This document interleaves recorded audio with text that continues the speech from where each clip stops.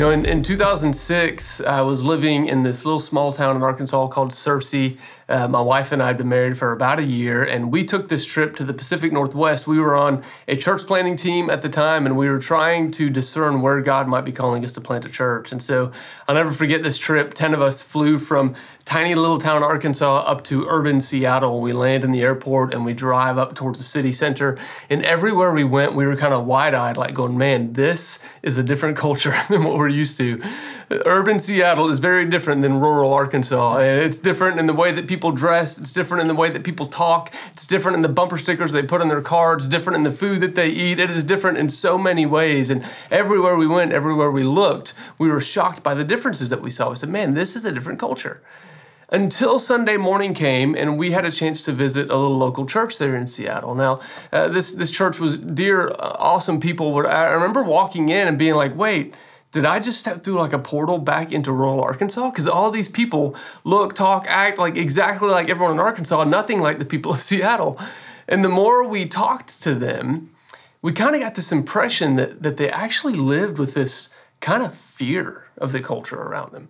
They almost came across as though they were just absolutely terrified of the culture that was surrounding where they were living. And it was almost as if they were this cowering minority, living as though they were absolutely terrified, not knowing how to engage the culture. Instead, they had kind of circled the wagons to protect themselves from all the evil out there. I remember leaving that gathering. We met some awesome people there, some really lovely brothers and sisters in Christ, but I remember just feeling saddened. Because I thought, man, this is not what we were meant for. This is not what the church of Jesus was meant for. We were never meant to be a cowering minority hiding from the culture that scares us. No, when we look back at the story of Acts and the way that the church unfolded, we see that the church was actually living in the midst of a culture as radical culture shapers. You see, we are called as followers of Jesus not to be those that hide from or cower from culture, but we are called to be those that engage the culture with the confidence of Jesus as those who shape culture. And so today we're going to look at 3 specific stories in the book of Acts and how the early followers of Jesus became courageous culture shapers. And we're going to see first that they did this by, 1, living out a culture of culture-shaping actions. We're going to see 2, that they shared a culture-shaping narrative. And then 3rd, we're going to look and see they adopted a culture-shaping strategy. These are kind of the 3 things we're going to see. And at the same time as we do this, we're going to kind of compare the strategies, the narrative, the actions of the early church with the culture that we find ourselves in currently in this world. And so before we can do this, we got to kind of recap a little bit of where we've been. Some of you have been reading along in Acts every day. If you weren't aware, we have a reading plan. We're reading a chapter of Acts every day. You can jump in on that and find it online.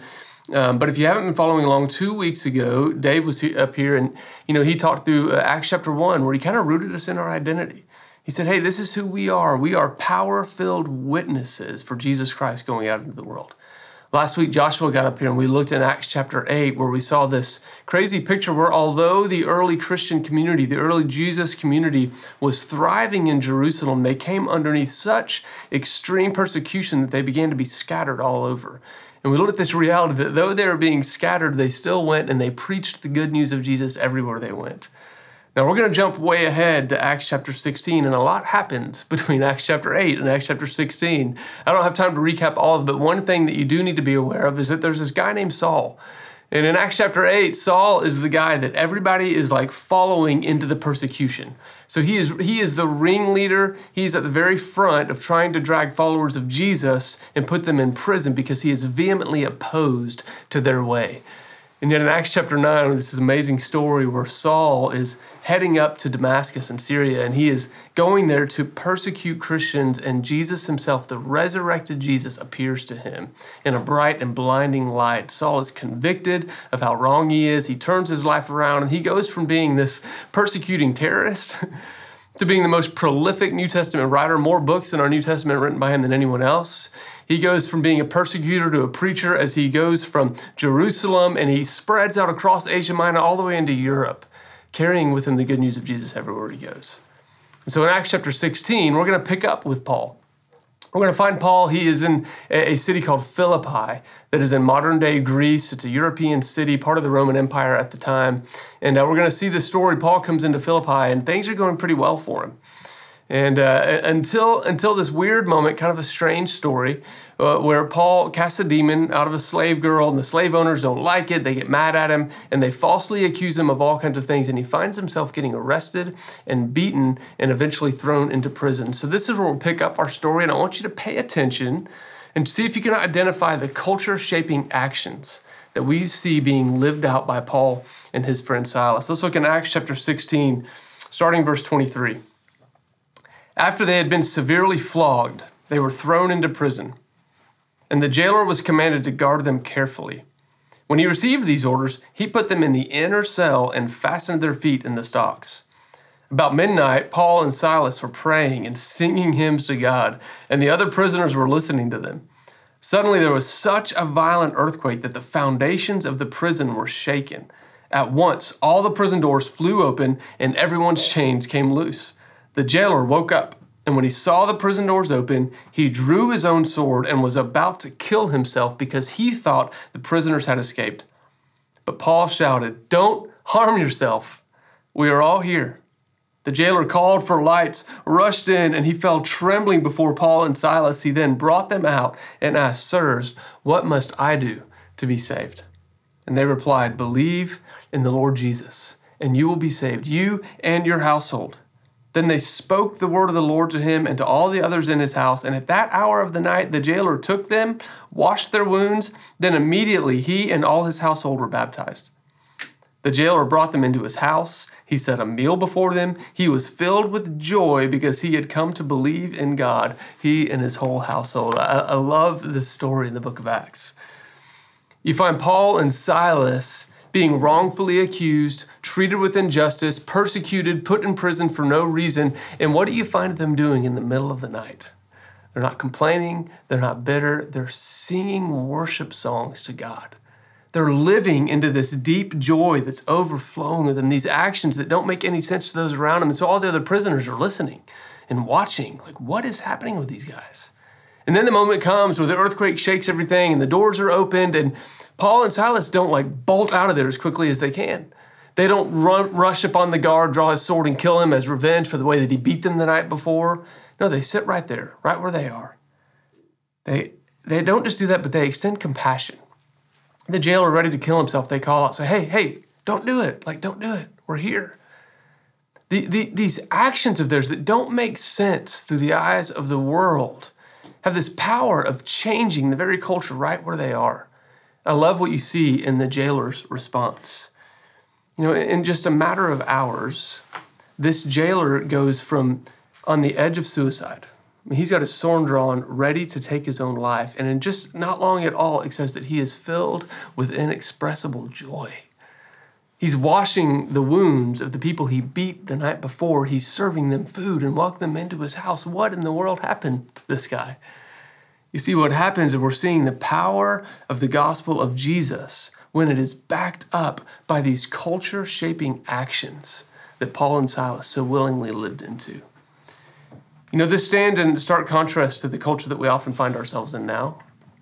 For those of you that are watching that live in America, which I think is most of us, it's like, man, our American culture says a very different thing. It says, hey, if somebody infringes upon your rights, if you feel like somebody's acted unjustly toward you, then you have every right. Our culture says you have every right to take it into your own hands.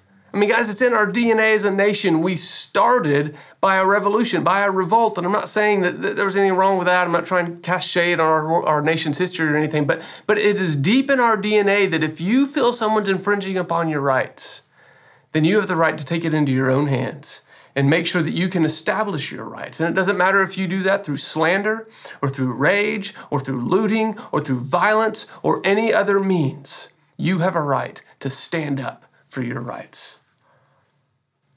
But you see, we as followers of Jesus who are living in this culture, we have this opportunity to shape the culture in a different way. I love the Apostle Paul later, he would write a letter back to this church that meets in the same city in Philippi. Potentially the church where this jailer was a part of. And Paul writes in Philippians chapter 4, verse 9, he says, listen, rejoice in the Lord always. He doesn't say rejoice in the Lord when things are good. Rejoice in the Lord when people treat you the way you want to be treated. No, he says rejoice in the Lord always. I'll say it again, rejoice. He says, let your gentleness be evident to all, not just to those you like, not just to your friends, those who think like you, those who have the same political leaning as you. No, he says, listen, let your gentleness be evident to all. He says, don't be anxious by everything. Lift up prayers and requests to God Almighty. Guys, these are the culture-shaping actions that we're invited to live into as followers of Jesus. See, they didn't just have culture-shaping actions. We also see that they shared a culture-shaping narrative. And so to see this, we're going to flip over a chapter to Acts chapter 17. And here we find that Paul has found his way out of Philippi. He's journeyed down through the peninsula there in Greece, and he ends up in Athens. And Paul finds himself in Athens. He kind of has a few days to kill by himself. His traveling companions have to part ways and go different ways. And, I don't know if you've ever found yourself in a European city with some days to kill or how you would spend your time, but I love how Paul spends his time. Probably not like most of us. Paul walks around. He sees all the idols. He gets kind of disturbed by it. He finds an idol with an inscription to an unknown God. And so he decides he's going to do something about it. Stranger out of town just showing up. What is he going to do? So he goes down to the synagogue. He goes to the marketplace, like the town square, and he goes down there and just starts proclaiming the good news of Jesus and debating with the local philosophers, just the way any of us would spend a day in Europe, right? And so he's having these conversations, and people are listening to what he's saying, and eventually he gets invited to come to the Areopagus to share some of his thoughts. Now, the Areopagus at the time, it was the center for philosophical thinking, for the swapping and sharing of ideas. It would be the equivalent of, maybe being invited to sit down with a group of philosophy heads at Yale University and get to shape the way that they're thinking. Or maybe a better example would be, it's like getting invited. There's a group of media moguls who have the power to shape the culture around you, and Paul gets invited to the table to share his views on what he thinks about the world and its meaning. And it is here that we're going to see Paul beautifully, in front of all these other leaders, share the narrative, the culture-shaping narrative that's been handed down to him from Jesus. We're going to pick up, this is the passage that was read before the sermon of the day, but we're going to pick up in verse 24. As we read this, I want you to pay attention and see if you can spot what the narrative is. Now, if you're not sure what I mean by narrative, here's what I mean. A narrative is how we got here. It's the story that informs who we are, how we got here. What do we do with our lives while we're here? And where are we going? And see if you can pick up on those things and what Paul says. Verse 24, the God who made the world and everything in it is the Lord of heaven and earth, and he does not live in temples built by human hands. He is not served by human hands as if he needed anything. Rather, he himself gives everyone life and breath and everything else. From one man, he made all the nations that they should inhabit the whole earth. And he marked out their appointed times in history and the boundaries of their lands. God did this so that they would seek him and perhaps reach out for him and find him, though he is not far from any one of us. For in him we live and we move and we have our being. As some of your own poets have said, we are his offspring. Therefore, since we are God's offspring, we should not think that the divine being is like gold or silver or stone, an image made by human design and skill. In the past, God overlooked such ignorance. But now he commands all people everywhere to repent. For he has set a day when he will judge the world with justice by the man he has appointed. He has given proof of this to everyone by raising him from the dead. So this is the narrative that Paul holds out, this culture-shaping narrative that he holds out to those that are there at the Areopagus. And this is what I want you to hear in this, guys, this culture-shaping narrative. It's the one that we've adopted from Jesus himself. And it says this, it says, hey, first of all, that there is a Father God. A Father God who created all humanity, and in his heart of hearts, he wants to be found by us. That he beforehand laid out all of the nations and who would live where so that we would reach out to find him. He's a loving Father, who made us and wants us to see him. It's not just a father God. We see that he's a merciful God. Paul says, up till this point, he has had mercy in the face of our ignorance. He says, he has ignored the fact and held back his judgment on the fact that humanity in general has lived in rebellion, chasing after idol worship or chasing after selfish pleasures and selfish gain. He says he's a merciful God. He's held back judgment in the face of our rebellion. And now he's at this moment where he's inviting all people to change their minds, to repent and turn towards him. So he's a father God. He's a merciful God, an inviting God. But finally, he is a just God. Paul says it so plainly. He says, listen, he has set a day yet to come, when he will raise all from the dead, and everyone will be judged by Jesus Christ according to the justice of God. Guys, this is our story, and this is where this whole thing is going. This is the narrative Paul lays out, and it's the narrative we have been given. Now, this contrasts sharply with the narratives that we've been given in our culture, and I say narratives plural because the reality is we have been given a smorgasbord of narratives to choose from. Think about the American culture and specifically. When you ask the question, how did we get here? The most dominant narrative, the one that is taught to all of our children in public schools, is the teaching of evolutionary theory that we just got here kind of by evolutionary happenstance. Survival of the fittest, and look, here's what came, and now we're at the top, humans, because we just evolved this way. But the reality is, when that happens, you approach this life very differently because you go, man, if that's how I got here, then this life is all that I've got, and so I've got to make the most for myself while I'm here. And you think about the question, how should we live?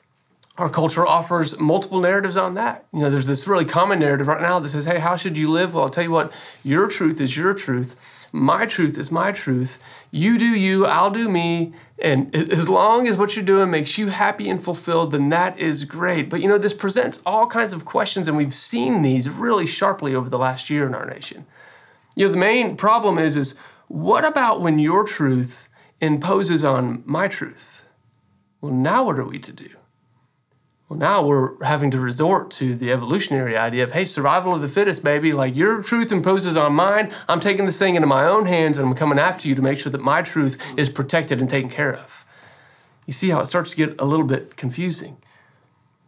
Another narrative about how we should live is the American dream. And it's this kind of idea of, hey, get as much as you can, work as hard as you can, gather up as much material belonging and money as you possibly can so that by the time you turn 65, you can reach the pinnacle of human existence, retirement, where you can finally stop working and enjoy all the stuff that you've earned from yourself until you die, and then we don't really know what happens. Guys, these are the narratives. I think about the narrative in our culture. Hey, where are we going? What does the future hold? Guys, this is one that's hard to find an answer to. The most clarity I find around the future, I think this is one of the reasons it unites us so much. The most clarity I find in the future in our culture is talking about how do we save our planet? How do we deal with our planet? And don't hear me wrong, I'm not throwing shade towards conservationism. I recycle, I love the planet, all these things. But here's, and everybody in our office will attest to that. Here's what I want you to know, though, is that when it comes to understanding the future, we have allowed science to become king. We go, hey, what does the future hold? Well, it's only going to hold anything if scientists can figure out how to colonize Mars. It's only going to hold anything if scientists can figure out how to reverse global warming and save this planet that we're walking on. And in that case, we start looking towards the future of our planet, then we are all about science coming up with all the answers. And here's one of the things that just kind of strikes me as odd is that we really want objective truth when it comes to saving our planet. But man, we will resist objective truth, tooth and nail, when it comes to figuring out how to save the human soul. Why is that?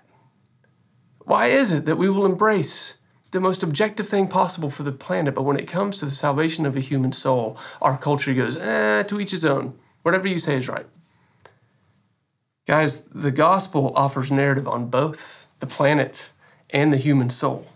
The gospel says that there will be a new heaven and a new earth You can read about that in Revelation 21, Isaiah 65. It's so plain, so clear. New heaven, new earth. The gospel offers hope for this planet. The gospel offers hope for the human soul. That one day we will rise and those who have put their faith in King Jesus will go on to eternal life with him.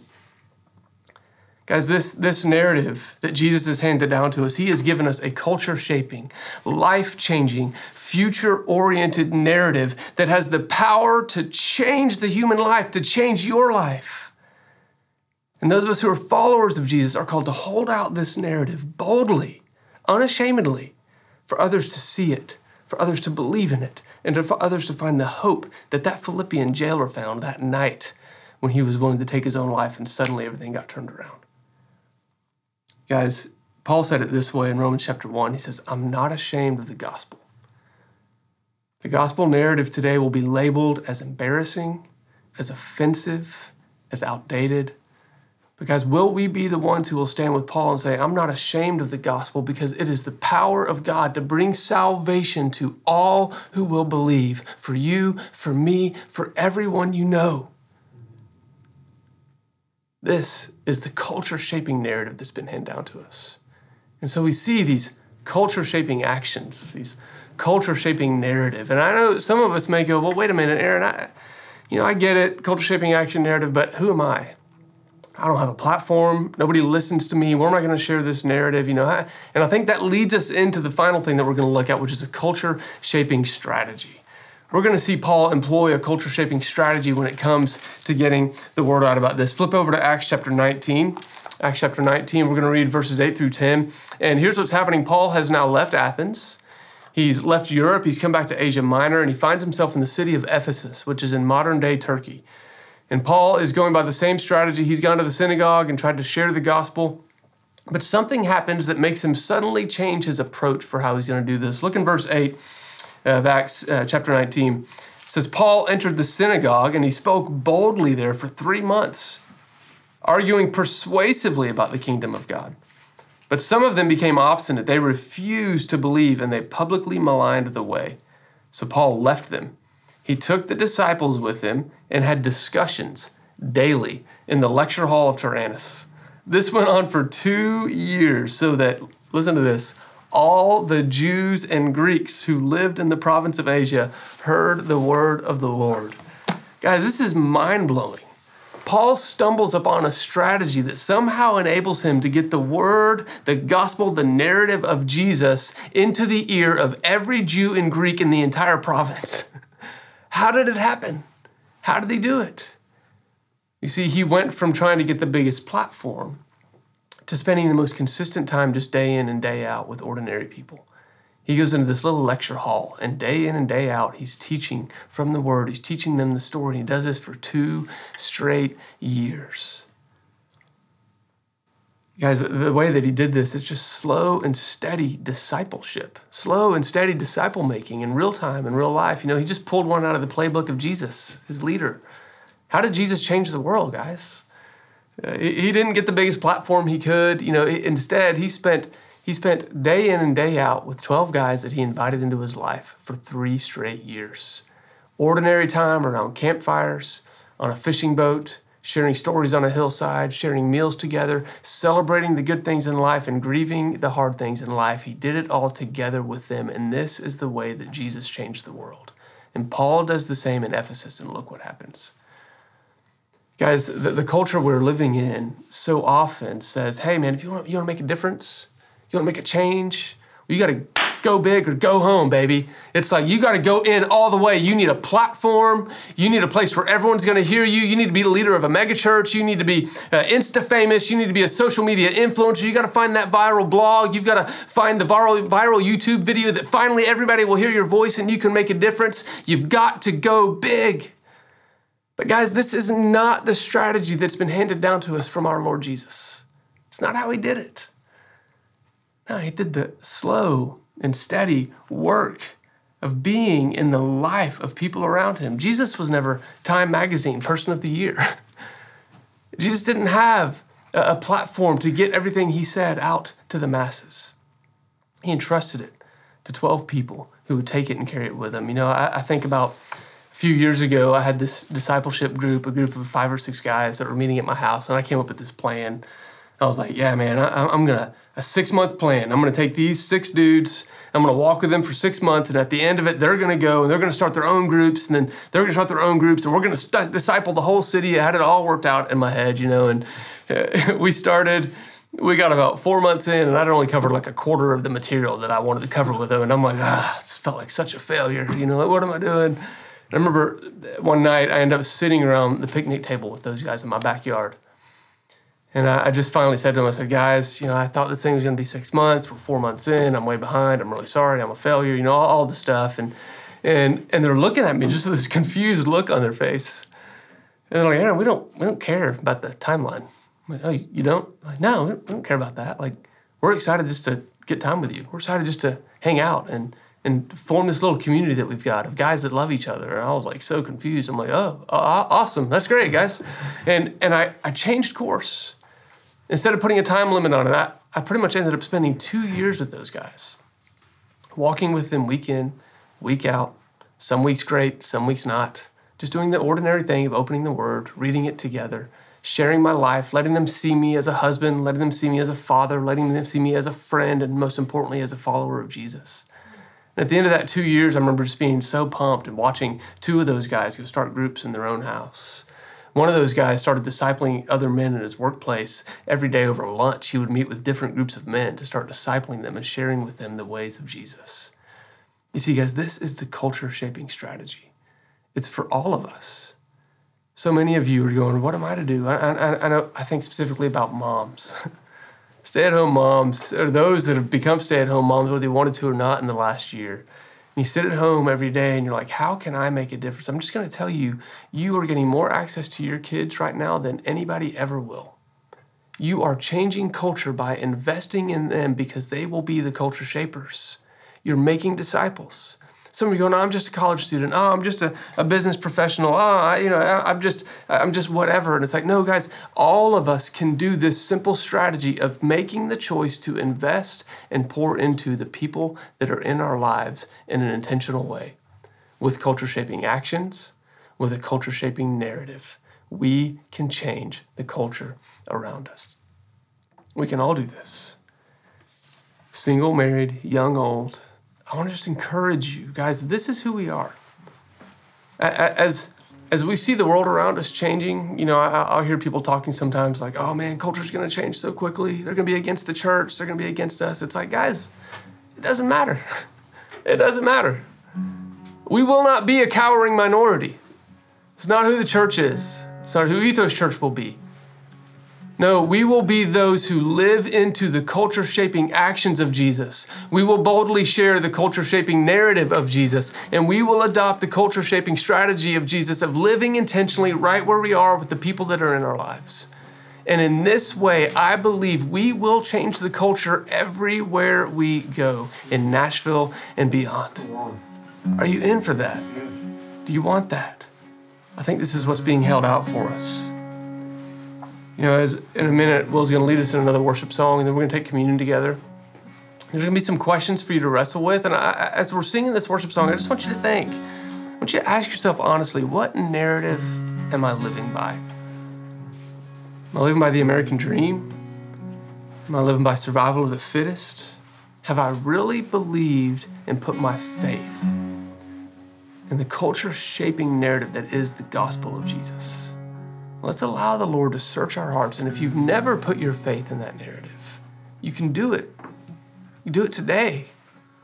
Whether you're by yourself, you can send us an email in the live chat, or if you're with a group of people, you can tell them, you can say, hey, I want that narrative that offers me truth and hope.